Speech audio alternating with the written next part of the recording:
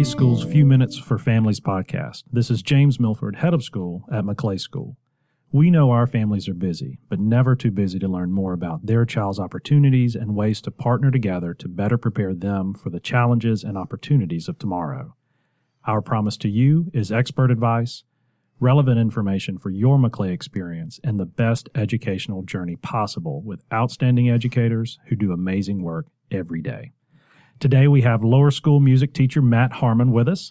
And Matt, I just have to tell our listeners how much I love the energy that you bring to school every day. Now, part of that is a job requirement, being surrounded by kinder through fifth grade students throughout the week. Fifth grade. Yeah. And it's fun to see. And obviously the biggest, for lower school parents, you know this happens, but for our middle and upper school, especially those who came after the lower school, if you didn't experience Grandparents' Day and the production that goes on, first of all, you did a great job. No, thank you. But the energy at that event and just the level of confidence and joy that those kids have on stage, it's hard to get that out of the students. So first of all, could you walk us through what you work on in the classroom, and maybe let's take the view of pre-kindergarten all the way through fifth grade. What are you trying to teach them? What's the progression? What musical instruments do you use? All right. Just assume I know nothing. Take us through it. All right. Well, the main objective always is going to be from pre-K through fifth grade. The main objective is music literacy. Can they create? Can they understand? Like, do they actually understand what they're doing other than just listening and enjoying it? Do you understand what's going on? Do you understand the layers? Do you understand that you see the patterns? Because there's a lot of that in the music you're listening to. And sometimes your brain picks up on it, but are you really focused on it? Are you really listening? And that's at the end of the day what I'm really trying to teach is like, do you understand the music that you're listening to from a much bigger standpoint than, oh yeah, I enjoy it. And in pre-K, we start immediately with steady beat. Can you feel that pulse? And that goes pretty much all the way through first grade, but you start giving them a little more stuff to do. A lot of movement in the younger grades, because that's how you end up feeling that beat. You understand that you're moving in time through a controlled space. You feel a lot of march music sometimes. So you feel one heavy beat in one foot, and then you feel a softer beat in the other foot. So you definitely feel a 1-2 feel. So very strong emphasis on that beat. But then you start applying it. Maybe when they get kindergarten, first grade, you start taking that beat and you give it a symbol. It could be a sound, or it could be a silence. And that's how you start that compositional, that reading aspect. You're reading a beat of sound and a beat of silence, the quarter note, quarter rest kind of deal. And then starting from there, you can play any percussion instrument we want. It can have a pitch. It doesn't have to have a pitch. Tambourine, drum, maraca, but you can take that small little thing, turn it into a pattern, repeat it 4 times, let every instrument take a turn, and now you have a 4-section piece of music. And you did that with 5-year-olds. It doesn't have to be complicated to be meaningful. Right. And so then maybe in the second, third grade, we actually start pitches. We start reading up and down, because rhythm is just left to right reading. But then when you start adding pitch in there, you're also reading up and down at the same time. You're reading highs, you're reading lows, you're assigning values to those sounds that isn't just time, it's frequency now. So there's all this math that they're thinking about without actually knowing the math, but they're doing it. And it's cool to actually get to see them doing that, because right now in second and third grade, we're starting our sight singing skills. Once again, you start with like a 4-beat rhythm and 2 pitches, a high one and a low one. In our case, it's sol and mi. They know one is higher, they know one is lower. And so you're training their ears, you're training their eyes, you're training their voices, all in one small activity in 4-beat patterns. And then when you get maybe, hopefully, my goal is to put a little ukulele or some other fun instruments. I do hear that's your favorite instrument. Oh, it's portable, it's happy, it's fun.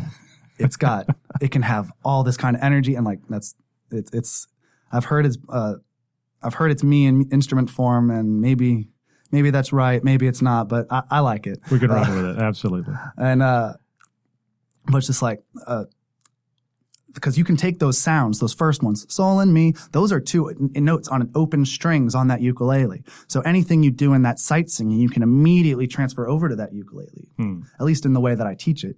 So not only did you learn to sight sing, but now you're learning to sight read for an instrument. You can take the voice, transfer it over to the instrument, nice and easy like. And that's even, and so it's like you have percussion. By the time you're in third grade, you've had percussion instruments and you're messing with a string instrument. So then in fourth grade, I like to introduce recorder because that's like the first aerophone, the first wind instrument and it's just nice elemental. We learn breath control. We learn the coordination of the fingers. We have a 2-item checklist in fourth and fifth grade for that recorder. Am I covering the hole right? Appropriately is the word we use. Or am I blowing too hard or too soft? If you don't like your sound, hit your checklist. Fix one of the two things. If it fixed it, yay. If it didn't, try again. And so you were also training kids to be accountable for their sounds. They realize that they made a mistake. We don't single them out. We say, oh, there was a problem. This is how we fix it. And within a couple tries, hopefully we get it. There's a problem. A solution is presented. We try to move on. There's no, especially in our class, and the first key to success is respect. Be respectful. And like, I feel that that's a big way, the easiest way that I can show that to the kids is like, don't single anybody out. Don't, especially if they're wrong. You can make like I loved Miss Frizzle growing up. Like take chances, make mistakes, get messy. Frizzle, the magic school bus. Like that, yes. Just that she is my hero. Even though she's a fictional teacher, she's still a personal hero because she's got the energy, she's got the passion, she's got the vibe. And I learned so much cool things about science. That's right. But it was also the main thing, like I said, take chances, get messy, like make mistakes, get messy, that thing. In the music classroom, it's the perfect opportunity to make mistakes. You hear it, you experience it, and you say, oh, let me try that again. And then you do, and then you're like, oh, cool. Then you once again practice again to like kind of confirm that maybe that success was a mistake. So then you start working on consistency. And so it's like, oh, cool, I can do that just with a little practice and trying again until I get it right. And then so by the time fifth grade has come through, I want these kids to be touching percussion instruments. They want to play a string instrument. I want to touch wind instruments because then when they get to middle school, they can choose to be in chorus. They can choose to be in band or orchestra. And they're not overwhelmed by, oh, I'm learning this all for the first time. They're just super exposed. How do you see music transition in other classes, in other disciplines? I mean, you had just mentioned that in a sneaky sort of way, they're thinking about math. They're thinking about patterns. Where else do you see that in the work that you do? Oh, like I tell them all the time, music is two things. Music is math, music is science. Because it's science because you can experience it, and it's math because you can measure almost any aspect in it. So we do a lot of in our rules in math, we actually end up doing a lot of addition and subtraction. Just basically that skill itself, addition and subtraction, because when we're looking at measures, especially in fourth and fifth grade now, they see rules, the time signature at the front. It says how many beats are allowed in this measure. And that can be any symbol, but it can only total 4 beats at a time. So some kids, they'll add through, and then you're like, wait, they're asking for something that doesn't fit in the measure. And you say, check that again. So they have to do that mental math themselves, and then they go, oh, got it. But then, so it's like just then the experimenting of science. It's like the trial and error. You didn't get it, try something else. Is it going to work? Like test your hypothesis, test something new. We love talking about music technology in that aspect too, because like the science aspect, we look at boom whackers. They're tubes of different lengths, right? Mm-hmm. We look at the tubes. We see that 3 they each have a letter C on them, but one is 6 inches, one is 12 inches, and the other is 24 inches. Because then we learn right there that the longer the instrument gets, the lower it gets. But also, twice the length of the instrument is going to produce twice as low. It's like, so you see it, we see the measurement aspect of it too, and then we hear the sound difference. And that can just transfer over to anything because they're now aware, especially in math. Math and science, almost always, they can make that transfer over, just in the trial and error and the measurements parts. But I also like to talk a lot about history. I'd like focus on I focus on a composer a week. They are the composer of the week. And second through fifth grade gets that because the little kids kind of get a little bit bored. They love the music, but they kind of get a little bit bored when I start talking about a guy. Yeah, gotta stay active. So it's like, that's why most of their class is moving or singing or they're doing something.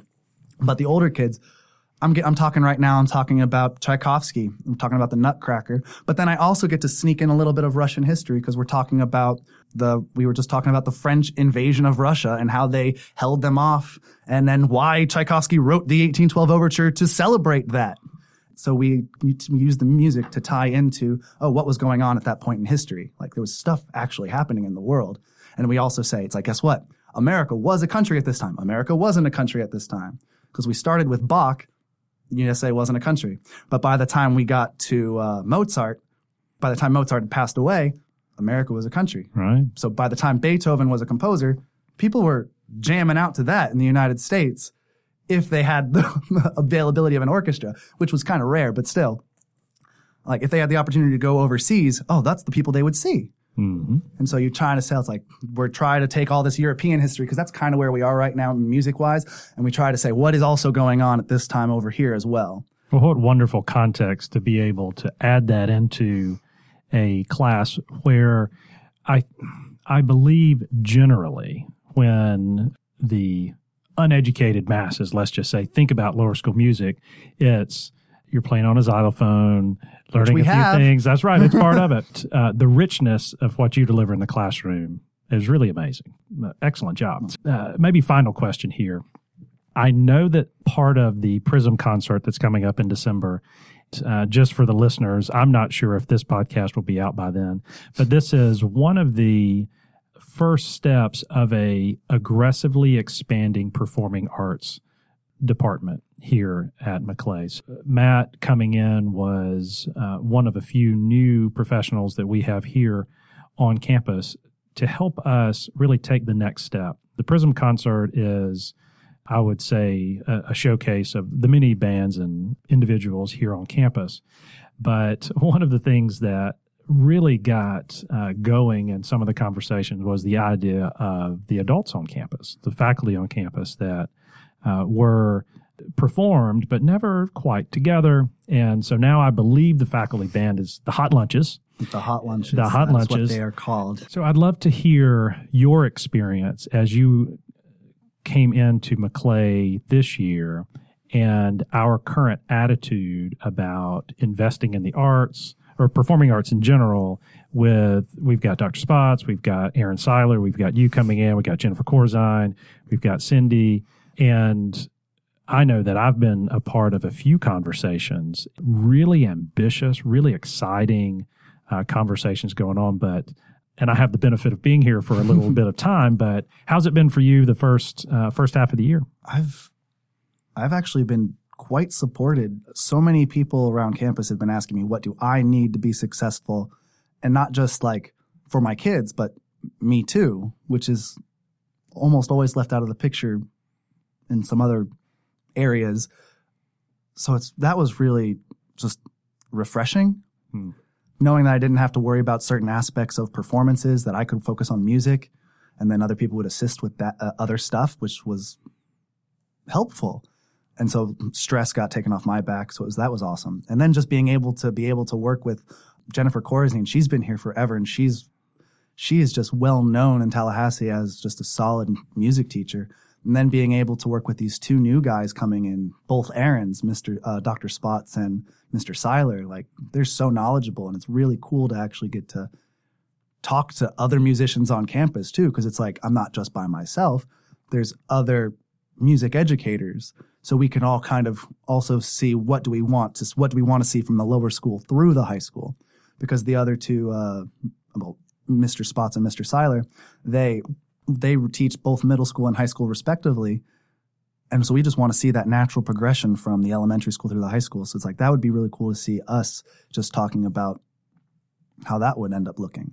This is really nice to see like I said, it's cool to see lots of musicians on campus that are not just music teachers, but they're actually musicians. Right. We can have real musical conversations. Well, and that's one of the things that I really enjoy about working at a pre-K through 12 school is the idea that we can have a one-school conversation, a one-school attitude, and I'm personally excited in my 6th year to be able to take the steps that we've taken this year, and absolutely amazed at just in the few months that you and the two Aarons, as you said, as they've added to the team, really move the students and the program forward. And the kids, I know the middle school kids, those orchestra kids, they love Mr. Seiler. Oh yeah, because I have a couple of them in my class because he also teaches some of the lower school kids, and like they're just all about him too. So well, it is all about the people. So I'm glad you're one of the people. Oh, me too. Me too.